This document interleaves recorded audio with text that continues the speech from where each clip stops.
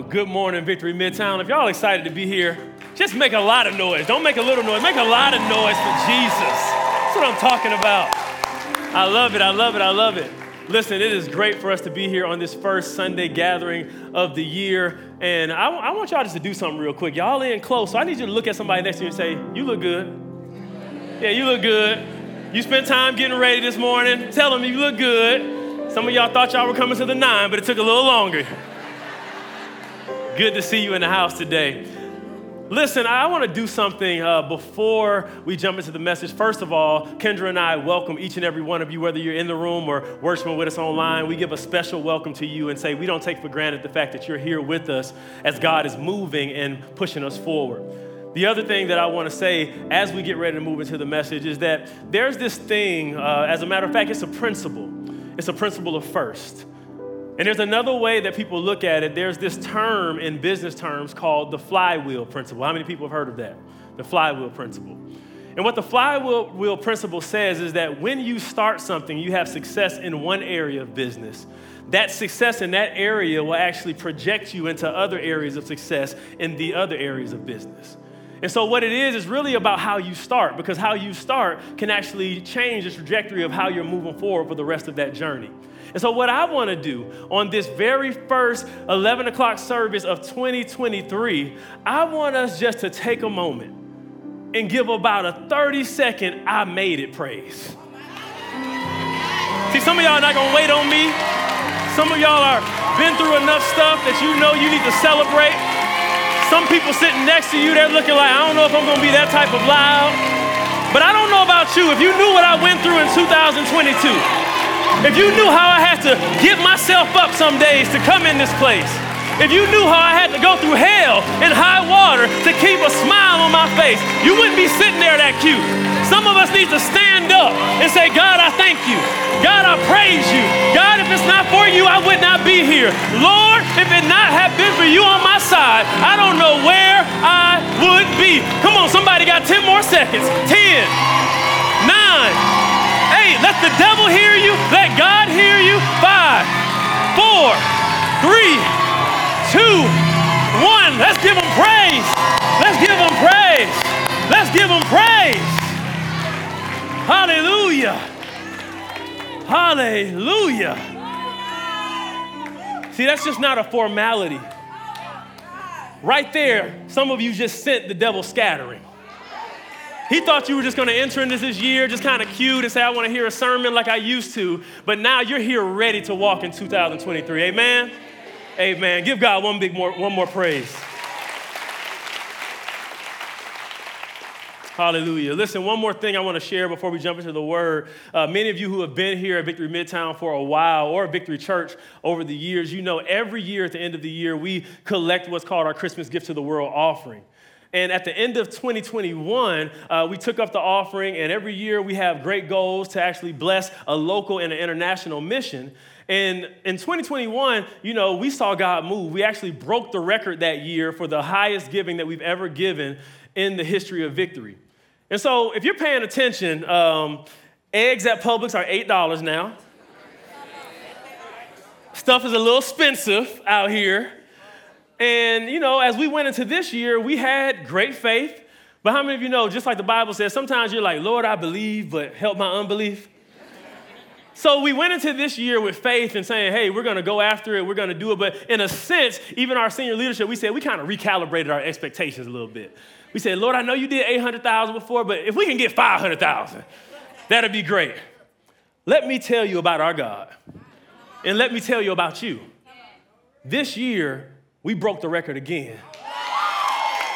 You gave $825,000 so that we can be a blessing locally and internationally. That's somewhere to give God praise. When the economy looks like it's going down, God's economy is up. Amen? Amen, amen. So we thank God for you. Thank you for each and every one of you who gave, knowing that all of that money, each dime, each cent goes to those missions so that we can actually impact the world. Amen? Amen. Listen, who's ready for the word now? Who's ready for the word? I'm ready for the word. What I want to say as we jump into this, I'm excited about the fact that we made it. As we gave that I made it praise. But more than that, I'm even more excited about how God wants to make us. Yes, we made it through a year, but I believe that he's doing something new, even as Pastor Jamal said, and he's forming us if we can go along for the ride. And so, as we know, every year comes with new opportunities, new blessing, new resolutions that we put. But what I believe is that this year, I don't think it's going to be like any other year. And this is not just spiritual jargon. This is something I really sense and feel from the Lord. The Bible says in Isaiah chapter 43, behold, I will do a new thing. But in verse 19, God asks the question, and interrogates us. He says this and puts the responsibility back on us and says, will you see it? Will you not know it? How many of you know you can be in the center, in the place of blessing, but not receive the blessing because you miss it?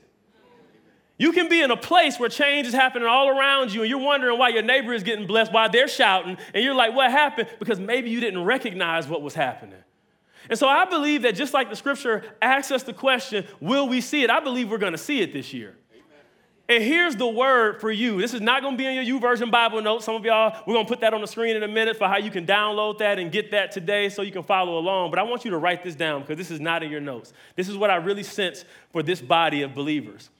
I believe that as we get started, that God has been very clear to me by saying, yes, I want to do some very great and new things to the people of Victory Midtown. Amen? But here's the part that I really need you to write down.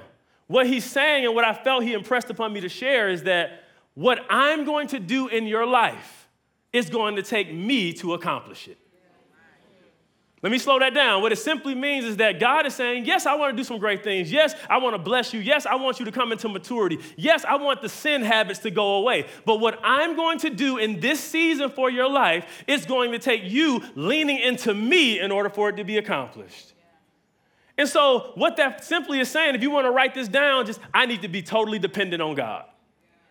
Totally dependent on God. I'm going to talk about that a little bit in the message today, but we need to be totally dependent on God. Because many of us have already started. We started writing our plans, our resolutions, and things like that. And if we're honest, it's week 2 and you starting over. Because in your own power, you can't do it. But God says, just like the prophet Jeremiah says, he says, I know the plans I have for you. Plans to prosper you, to bring you into a great hope in the future. Not plans to harm you, but plans to bless you. And so I believe if we can grab that and be dependent on God, he is really doing something special. Does anybody agree with that? Amen. Amen. So as we are going into this series, we're starting a brand new series today. And what I want to let you know is that this season that we're in is very significant, even as Pastor Tad said. Using that word, I think, was very appropriate for what I believe God is doing. In the last several weeks, I've had the privilege of running into many of you in the store, in the gym, on the golf course, on social media, at different places, at restaurants. Y'all know we like to eat. And the common theme that has been shared by everyone I'm running into and all the messages that we're getting on Instagram and social is that you're saying, I believe God is doing something very special at Victory Midtown right now. I'm feeling like an anticipation. I believe that God wants to show me some different things. I believe that there's something different about this season. And so I agree with that. And as we agree with that, the sense that you have that's a commonality is like God is up to something. And I believe if that God is up to something, and he is, that there's something very important that we have to make sure that happens if we're going to walk out and receive everything he has for us. It's this simple word that I need us to be in agreement with. It's agreement. If we're going to operate in what God has for us, we as a body need to be in agreement. Say agreement. What do we need to be in agreement about? It's not that we all have to think the same. It's not that we all have to dress the same or act the same. What it is that we want to be in agreement about where God is taking us and how he's doing it and how he wants us to walk it out as a spiritual body of believers.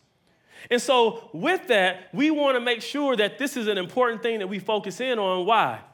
Because everybody in here came into Victory Church at a different time, at a different season, at a different point of our lives and in the journey of the church. As a matter of fact, we shared this a few months ago that this past year in 2022, 1,600 men, women, boys, and girls joined Victory Church as a whole. That's a lot of people, y'all. And so with that being a lot of people, what we know is that people see things differently. I want to do a quick little poll. How many of you in the room right now, if you're online, just put a little something in the chat.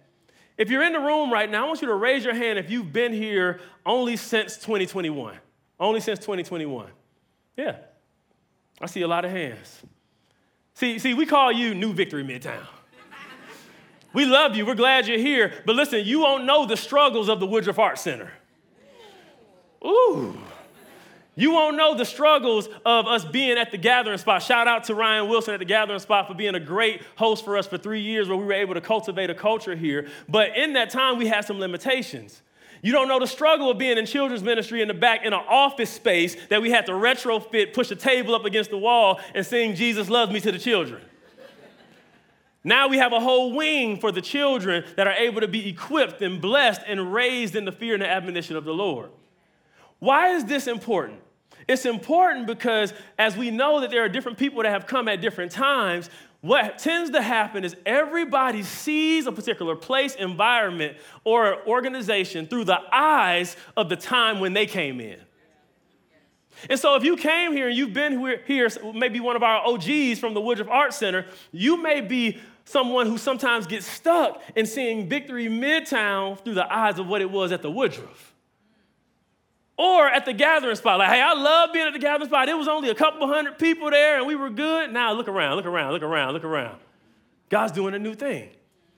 And so we want to make sure that as we are going into new seasons, as we're going into a new direction, that we are very sober and we're together, say together, as we move forward. And so today, what we're going to be talking about, and actually over the next 5 weeks, we're going to be talking about this series, We Are Victory. This is not like a marketing campaign. What it is we want to gain understanding so that when people are asking you about the church you attend, you can speak about it intelligently. When people say, hey, what do they believe? What do you believe? You can say, I know who we are, I know why we do what we do, and I know what we're about. And so when we do this, what we need to know is that church was never meant just to be a place that you come and attend.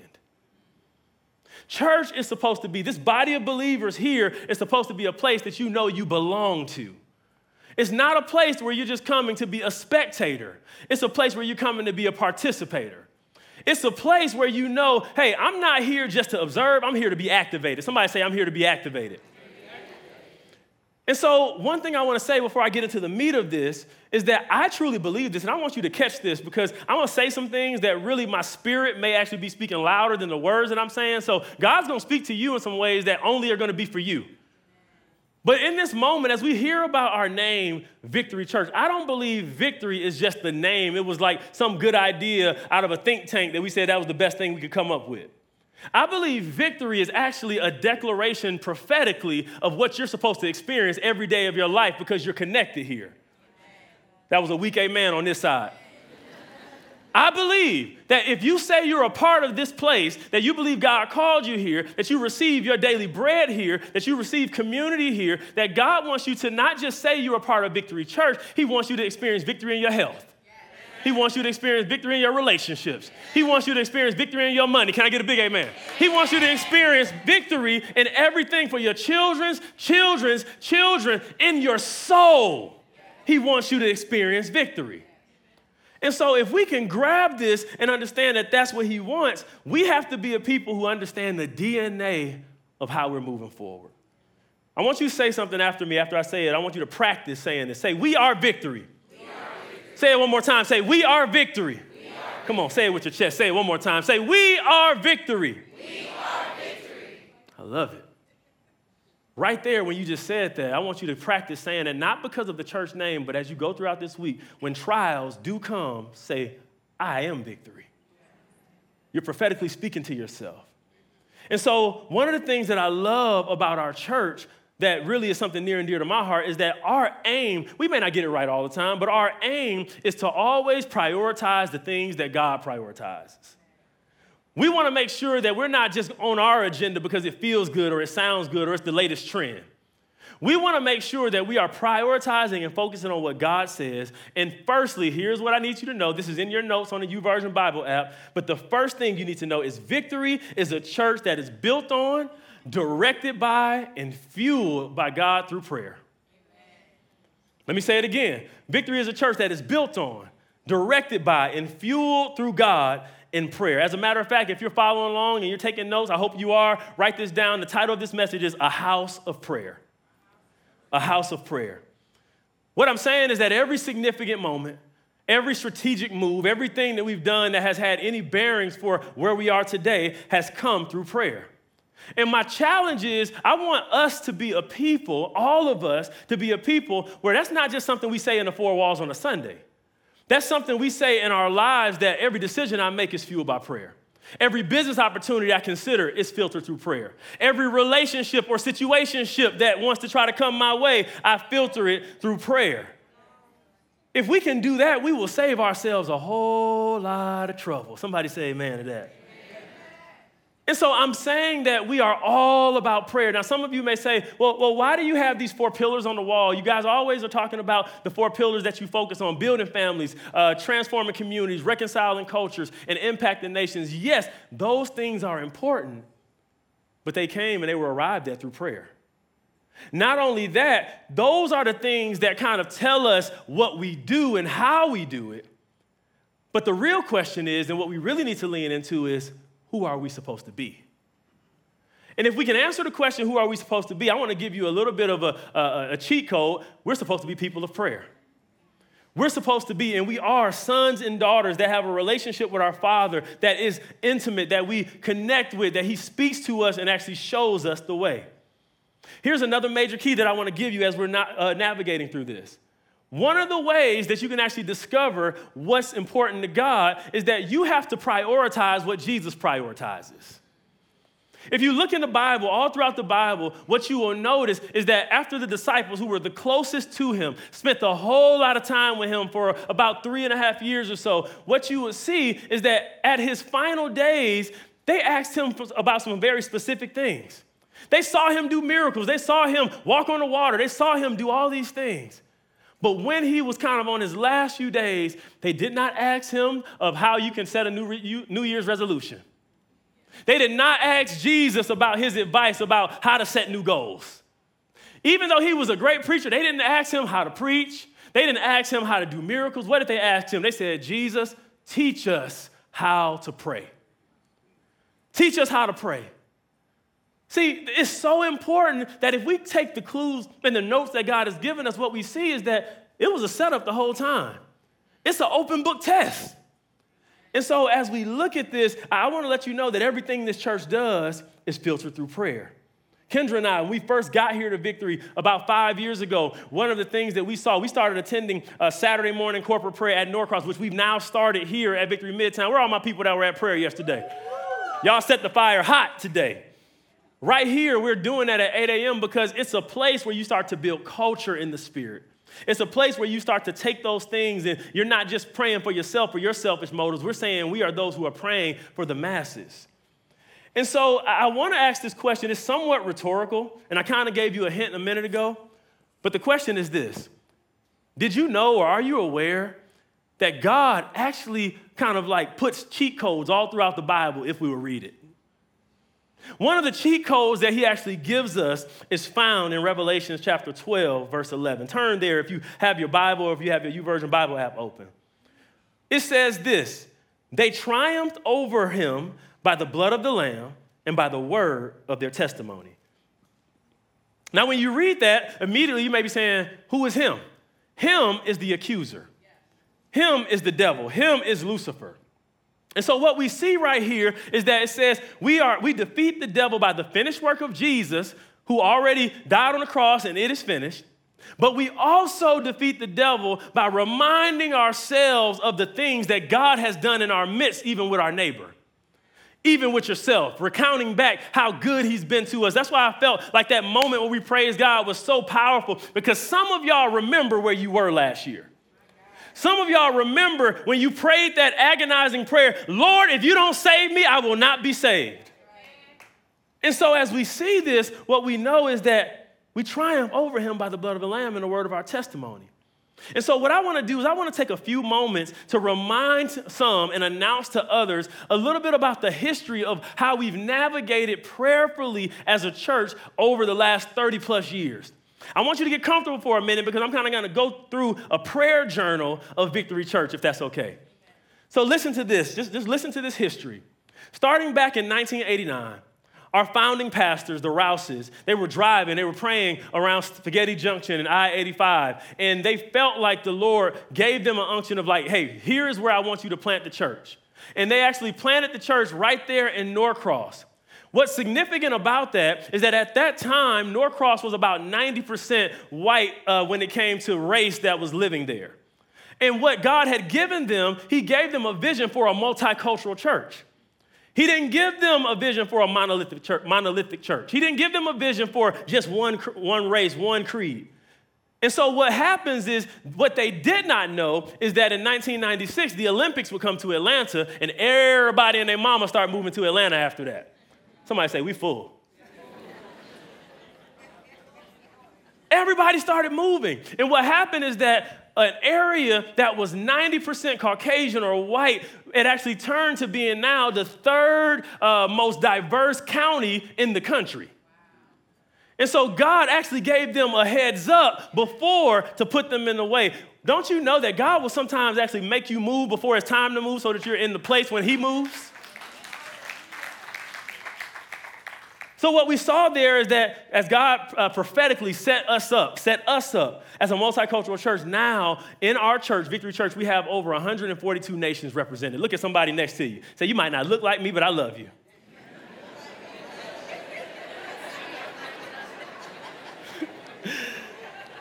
Here it is. God was showing us a glimpse of heaven. And we get an opportunity to see a glimpse of heaven every Sunday when we gather like this.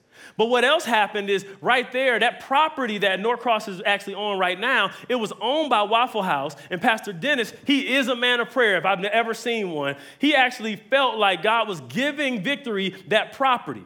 And so what he would do is he would go to that property week after week and pray. And there was a spot where he put a stake in the ground and started to pray and really claimed it for the kingdom of God of Victory. And so here's what happened. If you ever gone to our Norcross campus, there's this big steel cross right there on the campus in the main parking lot. That exact place is where the stake was put. And what happened is that he prayed, and Waffle House, who said they would never sell the property, then end up saying, I don't even know why we're doing this. We do. They said, we're going to sell it to you for even $1 million less than what we even have it on the market from. Somebody needs to praise God for that. See, that's just a sliver of the story. Let me keep going. In 2009, our current senior pastors, Pastors Johnson and Summer Bowie, they received a dream from God that God wanted them to take the next step in leadership at Victory, not knowing that at the same time, Pastors Dennis and Colleen, they were praying about starting the first extension campus of Victory. And that's where the convergence came, and Victory Hamilton Mill was born about 12 years ago. And then even about 2 years ago, as prayer continued to go forth, as our current senior pastors transitioned from there to now Norcross, Pastors Chris and Lisa Frith were prayed in because there was a need for leadership there at that campus to shepherd those people there. Somebody say there's more. Then in 2016, Victory Midtown was born. Somebody say yes. Victory Midtown was born in 2016, but listen to this. At that time, tragedy hit. The original pastors that actually planted this particular campus, the wife passed away very suddenly, pretty much right after the campus was started. Some of you were even friends with that family. And what happened, there was interim leadership for about a year and a half. Our former worship pastor, Pastor Todd, and his wife, Liz, they actually held things down and led, while at the same time, somebody say the same time. At the same time, God was prayerfully navigating my wife Kendra and I through a new season, and God put us together, and now we began starting to lead this campus in 2018. And so, yeah, it's all right to clap. It's all right to clap. It's all right. But from that, it didn't stop there. Even this building that we're sitting in, listen to this, prayerful. This building that we're in is a culmination of 36 no's before we got 37, the number 37, and got yes. 37 places we looked at across the city that we thought we were almost there. And then God said, nope, I have something better for you, strategic for you, specific for you. And so what I want you to do right now is to understand prayer, and I want you just to touch the seat that you're sitting in. Touch the seat. It's comfortable, right? Nice little cushion. Let me let you know. You are literally not even just sitting in a seat. You are literally sitting in a prayer answer. You are sitting in fasting results. You are sitting in a place right now that people fasted and prayed to see. As Pastor Dennis years ago said, we want to extend the vision of victory in the city. And somebody say, we are here now. But here's the thing, it's still not over. In 2021, God spoke to Pastor Jeff Hidden about merging Victory North. He prayed about actually coming back under the auspices of Victory Church. And what happened is that we all prayed and God made it happen. And in January 2022, right before he passed away to go on to be with the Lord, Pastors Darius and Melba Dunson, they took over that campus and now they're leading it bravely in a great way as they shepherd those people right there. I got a couple more things I need to share with you because we need to understand this. Hear this. Stay with me. God has been so faithful with us as a church that not just about starting locations, God actually is leading us spiritually about what our call is and how we're supposed to impact. You've heard us say over the last 2 years that we're supposed to reach 1 million people for the gospel. But not only that, God can actually, he can actually navigate your money too. In 2022, through prayer, we were offered, like a lot of people as a church, we were offered what was called bailout money. And for our church during the COVID season, that would have been millions of dollars. Now, let me just tell you on behalf of the senior leadership, it was tempting. But we prayerfully saw that we were not supposed to receive that money and that we were supposed to trust the Lord over trusting the government to be our source. But it gets better. That weekend when we said no after we had a board meeting, we had one of the largest offerings to date in our church history without even announcing it, without asking for an extra offering, without anything, because we said Jehovah Jireh is real.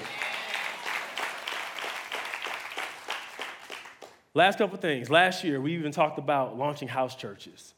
And this week, all of a sudden, it's like now we've launched 50 house churches, and some of us are represented right here. Some of us are even watching here from Midtown. Hey, y'all, if y'all are watching, we thank God that we're able to be obedient and see the prayerful moves of God actually come to fruition as we stand in his presence.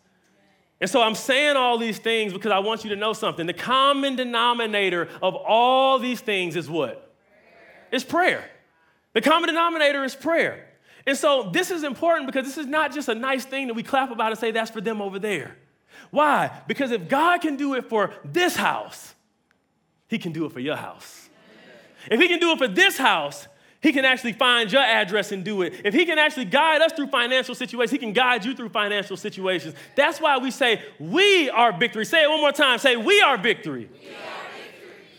And so the reason I took time, I know some of y'all are like, that was a lot of details, maybe you could have just sent us an email. Have y'all ever been in those meetings where somebody said, why did I show up? This could have been an email.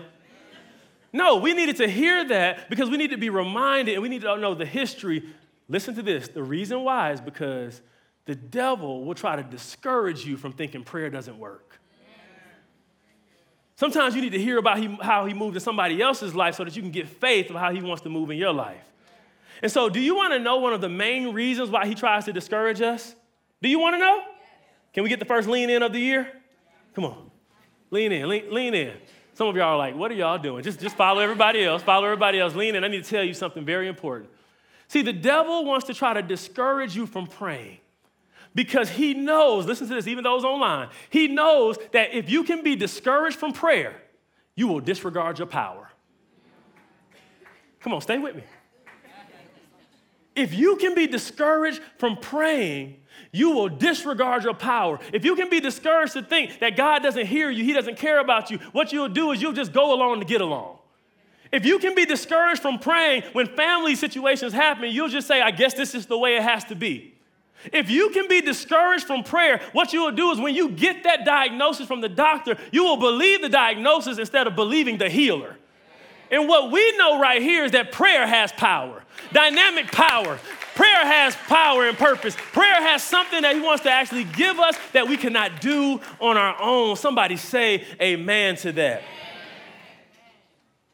And so we have a history here of following prayer. I want to say it like this. Jesus said something very clear about where our priority should be in Mark chapter 11. In verse 17, he said, is it not written, my house will be called a house of prayer for all nations? In other words, what Jesus is saying right here is that if the church is supposed to be about one thing, somebody say one thing. If it's supposed to be about one thing, it's supposed to be about prayer. And so what we need to really grab, I really hope, just like Pastor Tad said, that you're just not kind of like hearing this like, oh, he's hyped because he had coffee this morning. Or he's just saying this because he's supposed to be saying this. No, this is a major key alert. God really wants you to get this, and I really want you to get this. Prayer is one of the most beautiful gifts that we could ever receive. Why? Because it's essential for our lives. It's essential for our lives. And there are some important truths that I just want to share with you that some people spoke about that I think will actually help us. Number one, the reformer Martin Luther, he said this. He says, our people live well because they pray well.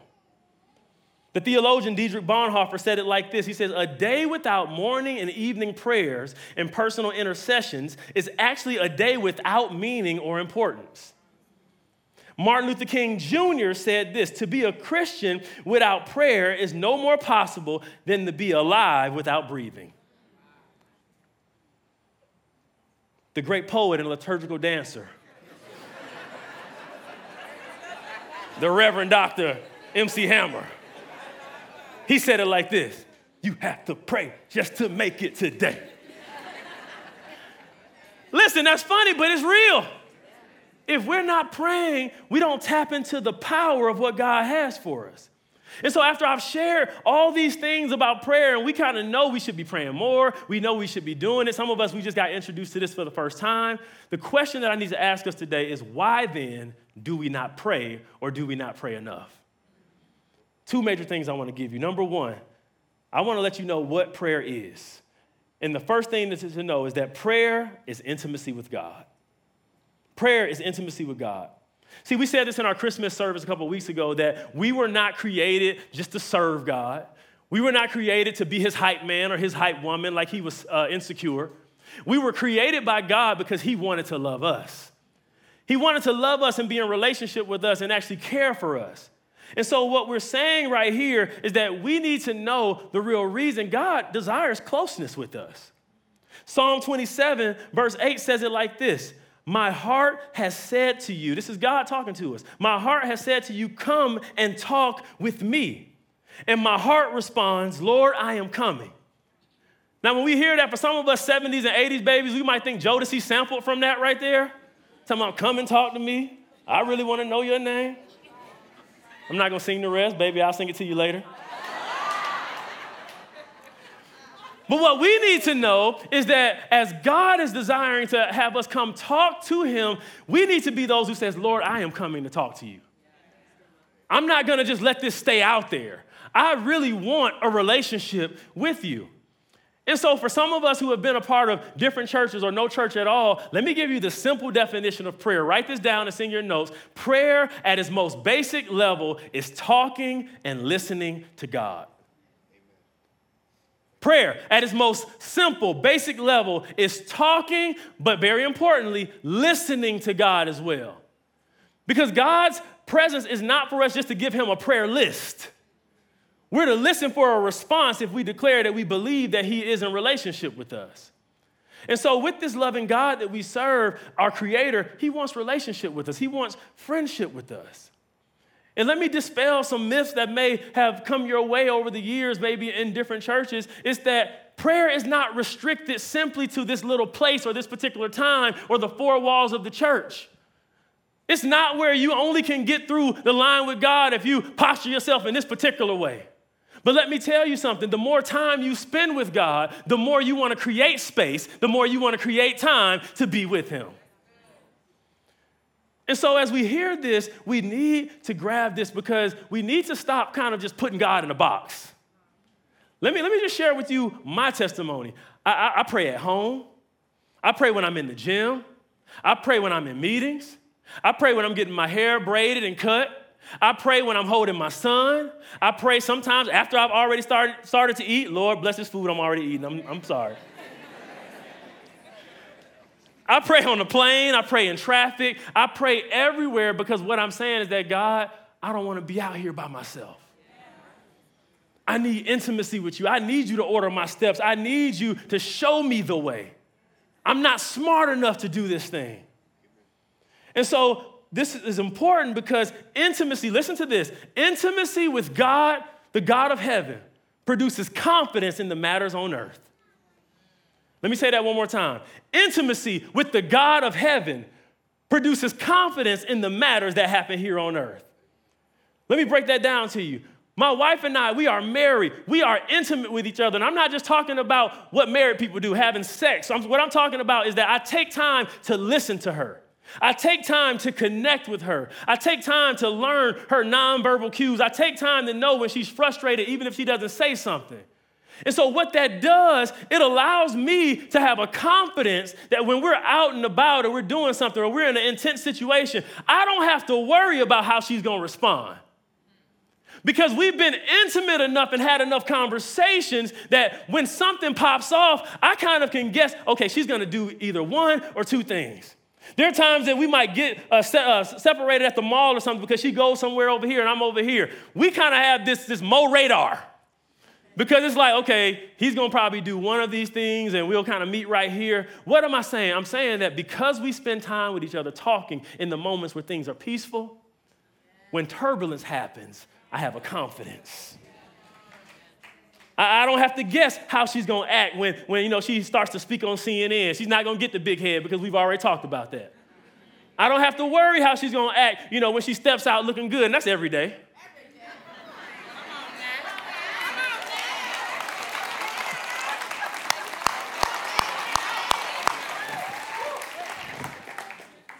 But what I'm saying here is that sometimes we over-spiritualize these things. And what God is saying is, I need you to have confidence with me.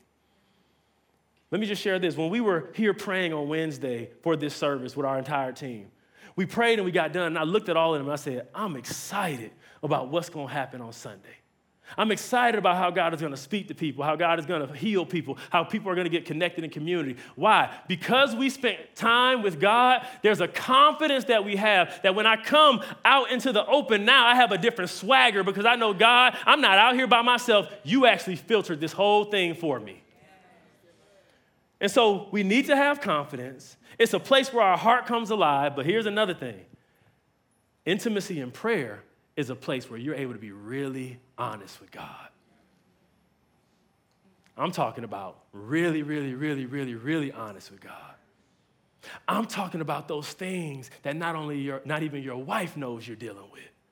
I'm talking about those things that are on the inside of you that you're navigating through and you're wondering, God, what's going on? I need an answer so that I can be the right person that you want me to be in this life. This happened to me even this week where I was in prayer and I'm sitting there and I'm worshiping God. I'm reading the scriptures. And as I started to listen, hear me, when I started to listen to the Lord, I felt this prompting and I asked God a question. I said, God, I said this like he doesn't know. I said, God, sometimes at home, I'm not the nicest person all the time.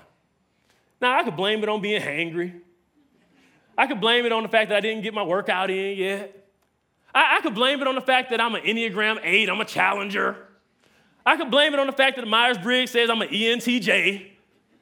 But if I'm really honest, I have to humble myself. I have to humble myself and say, God, you called me not about being a preacher. You called me to be a representation of you. And so I'm asking the Lord, God, what's really going on with me? Yeah, there's some stress happening, there's some things going on, but I have to be humble enough in that moment, honest enough in that moment to say, God, I don't want to be this way anymore because it's not according to your character. And so in that moment, he's able to talk to me because I'm able to be honest.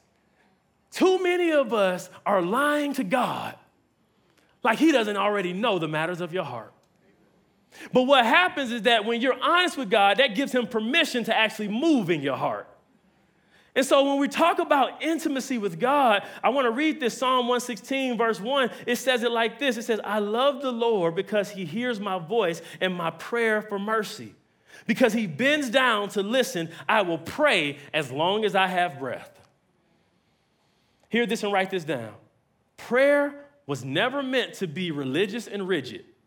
It's meant to be intimate and relational. Prayer, it was never meant to be religious and rigid. It is meant to be intimate and relational. What am I talking about? Some of those seasons of our lives where we're like, I got to give God his time.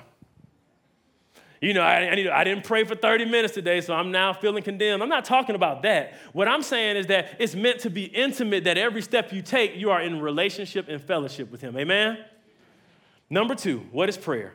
Prayer is initiating change in the world.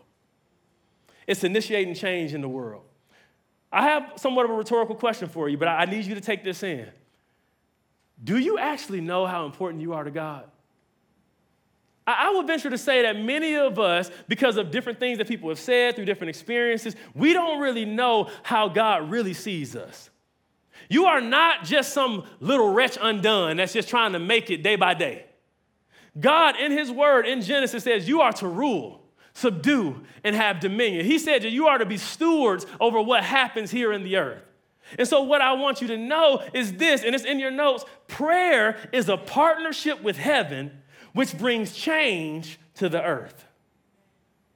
Prayer is a partnership with heaven that brings change right here on this earth. That's why we say, your kingdom come. Your will be done in earth as it is in heaven. Give us this day our daily bread. What we're saying is that, God, I want to be in line with what you're doing so that I can be a part of how you're doing it. And so that's why, even when you probably heard the word intercession or intercede, that's why we intercede on behalf of the world. We intercede on behalf of our family members. We intercede on behalf of people who are trying to find God or situations. Why? Because what we're doing is that we're saying, God, I'm a part of this.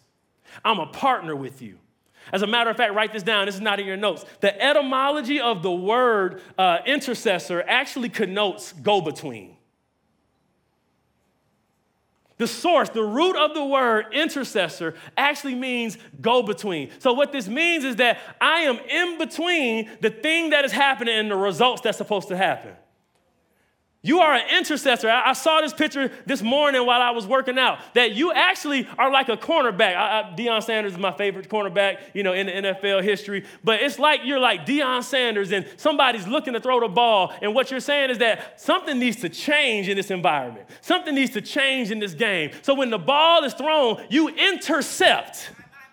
You are the go-between where that person was trying to get the ball and the other person, because you need something different to happen. So as the go-between, what we need to understand is that we have power, we have strength, and we have authority. Watch this, only if we pray. Only if we pray. Only if we can actually know that the source that we're walking and navigating through is God. And so 2 Chronicles, a very familiar verse of scripture when it comes to this, says something very key, but I want you to pay attention to the details. Listen to this.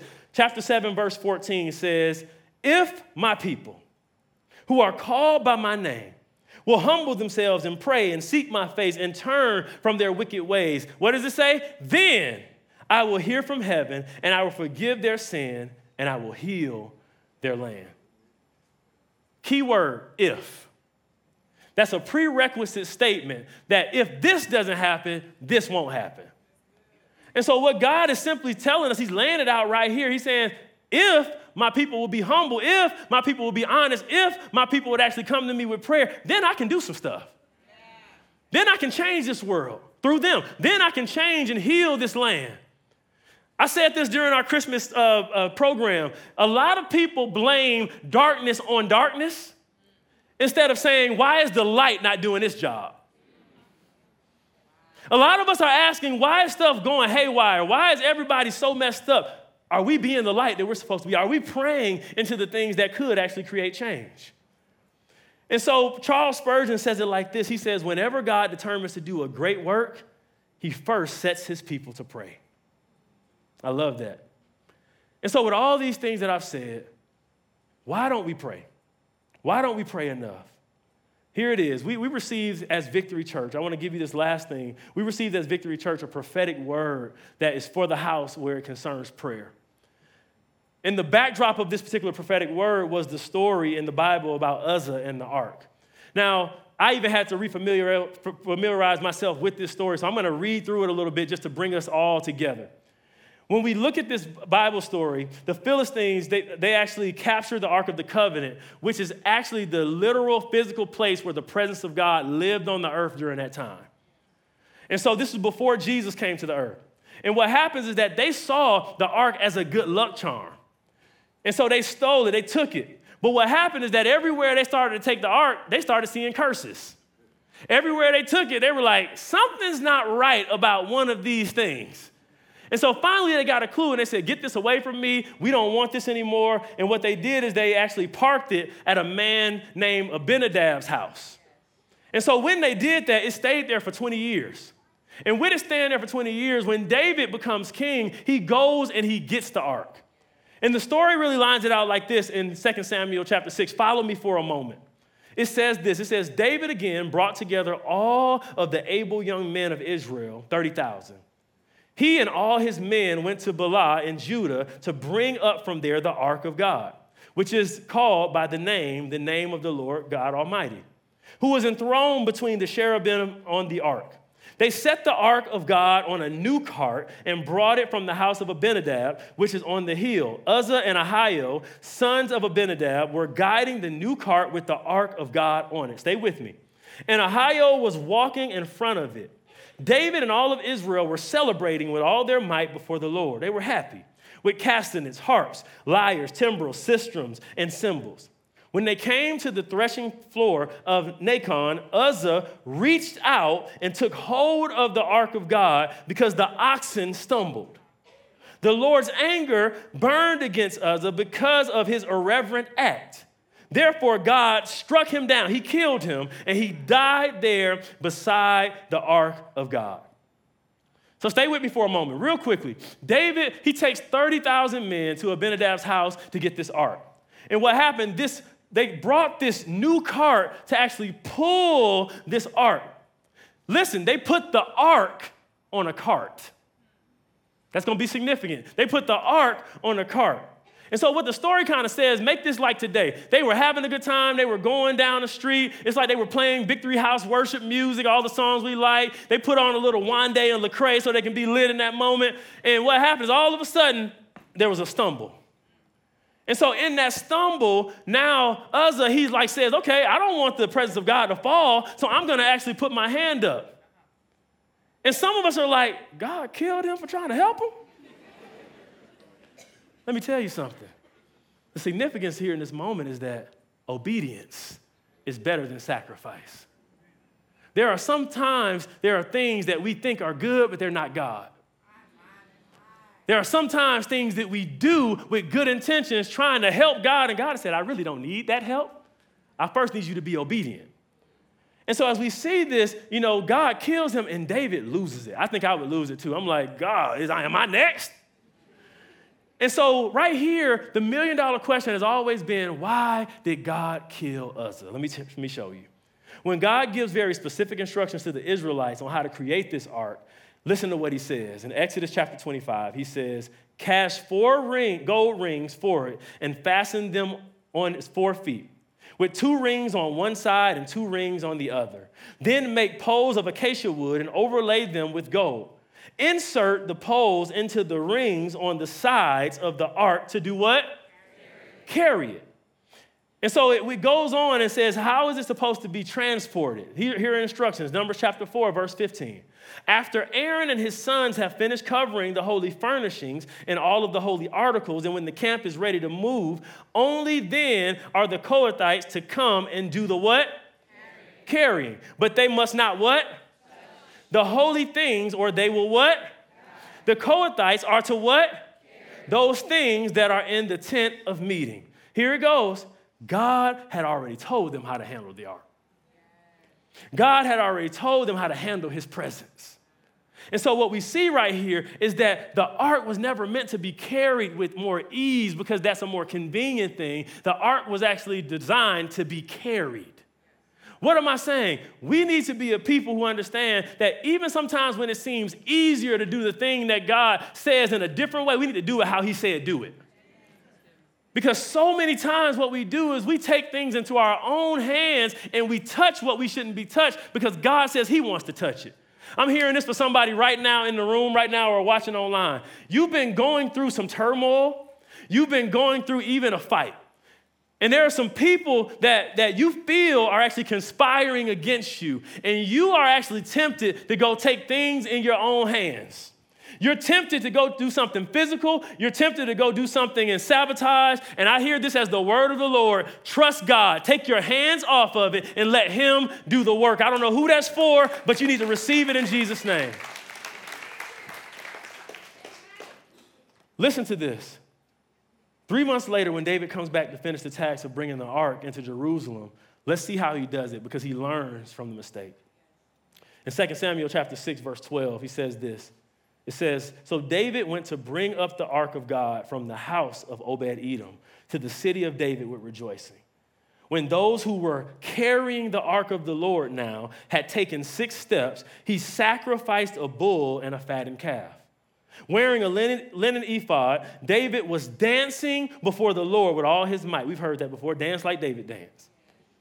While he and all of Israel were bringing up the ark of the Lord with shouts and the sounds of trumpets. Let me make this very real and practical to us. As I did some research, it says that the distance from between Obed-Edom and the city of David was about 12 to 15 kilometers, which actually equals about 9.5 miles. What it says here is that every 6 steps, he would stop and make a sacrifice to God. For those of us who actually chart our workouts on our Apple Watch or Fitbit, that was about 30,000 steps. And so what this translates to is that if it's a true thing that he actually sacrificed after every 6 steps, that's about 5,000 sacrifices. That's a whole lot of blood. That's a whole lot of effort. But why do I believe he did this? He took this reverence because he had learned from his situation before. He had learned from before so much that he would say, God, I have such of the fear of the Lord that every few steps I take, I need to reevaluate if I'm doing this right.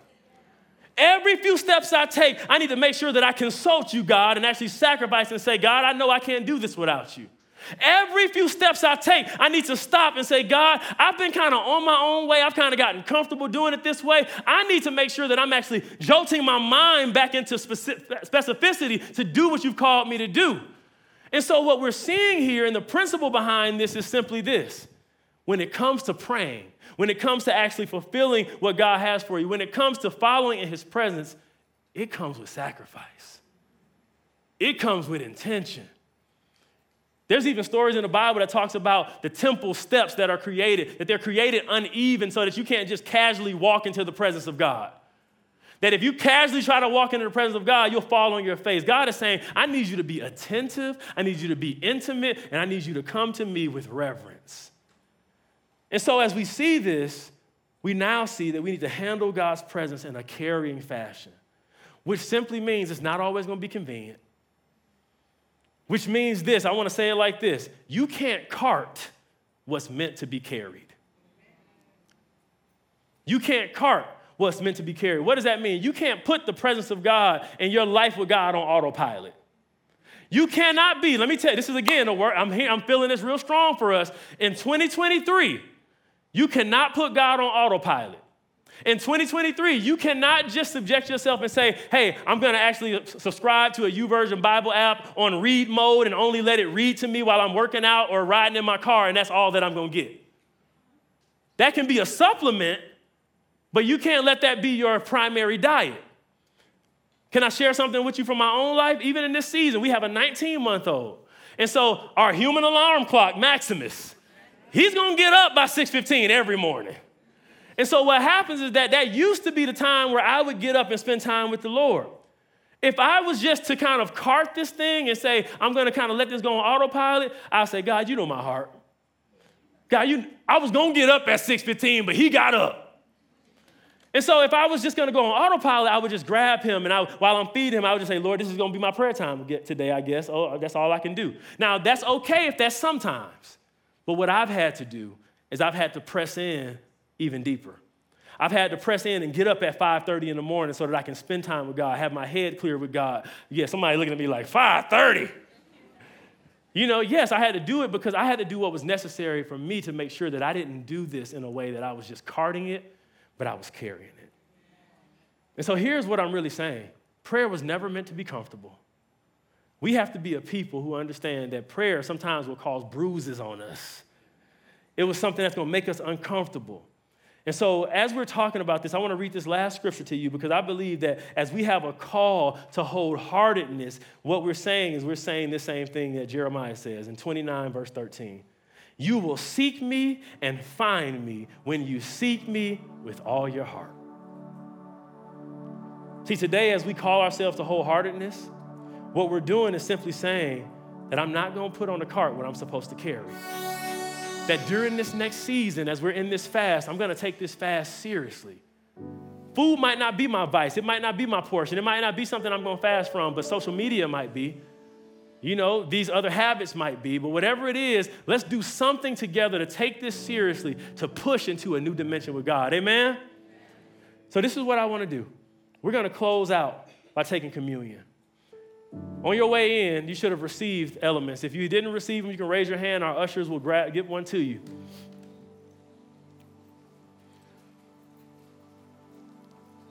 As you're taking that out, I want to just say this over you. 1 Corinthians chapter 11, verse 28 actually speaks to how we're supposed to posture ourselves when it comes to taking communion. And what happens is that a lot of times we focus on the body, we focus on the blood of Jesus, but there's a very key portion in this particular scripture that says, examine yourself. And so as we're talking about being people who don't just cart the presence of God, I want us to take about 30 seconds to examine ourselves and to see, where is it that I've been operating on autopilot? Where is it that I need to actually start to carry God's presence in a way that I haven't done before? So if you would, the ushers are coming around to get those final few people who need your elements, but everybody else, just go ahead and bow your heads for a moment. Bow your heads. Start to just ask the Lord with honesty, where are the areas that I've put you on autopilot? Where are the areas that I've taken you for granted that you're asking me to press into in this season?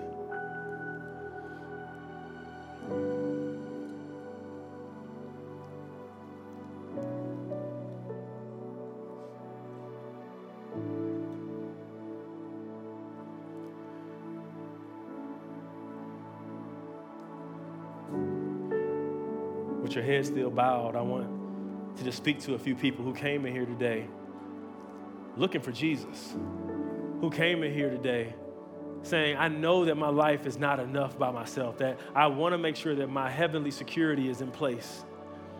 That not only that, I want to make sure that I'm actually living with the fullness of what God has for me, and I want to accept Jesus as my Lord and Savior. If that's you, or if you're someone that says, hey, in 2023, I'm rededicating my life to walk with Him fully, with every head bowed, just lift your hand to me so I can pray with you. I see you, hands going all over the room. I see you. Victory Midtown, repeat this prayer after me, everybody. Say, Jesus, thank you for dying on the cross for me. Thank you for making the ultimate sacrifice. Today, I repent of my sins. I repent of the way that I've operated. And I turn towards the way you want me to operate. Holy Spirit, help me to live for you. Change my heart, change my mind, and allow me to be all you've called me to be. From this day on, I confess you as my Lord and my Savior. In Jesus' name, amen. Amen. Can you put your heads up right now? Can you put your hands together right now for those people who just made that decision? Listen, we're going to take this because we prayed for healing, and what we're doing, the Bible says that Jesus talked to his disciples. He says, do this often in remembrance of me. And what this is a reminder of his sacrifice for us. So take out that bread on the top. What we're saying right now when we take this bread is we're saying that Jesus, he blessed it and he broke it. And he said, this is my body that was broken for you so that you can be healed.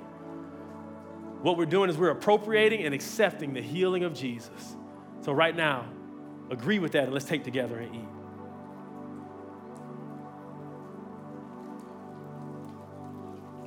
When we take this cup, what we're saying is that this is the blood of the new covenant, where forgiveness of sins was made possible.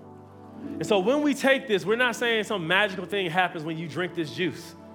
We're saying that we agree that Jesus' sacrifice said that I am whole, that I am forgiven, and that I am walking clean in the eyes of God. Let's take together, if you believe that, and receive it, and drink.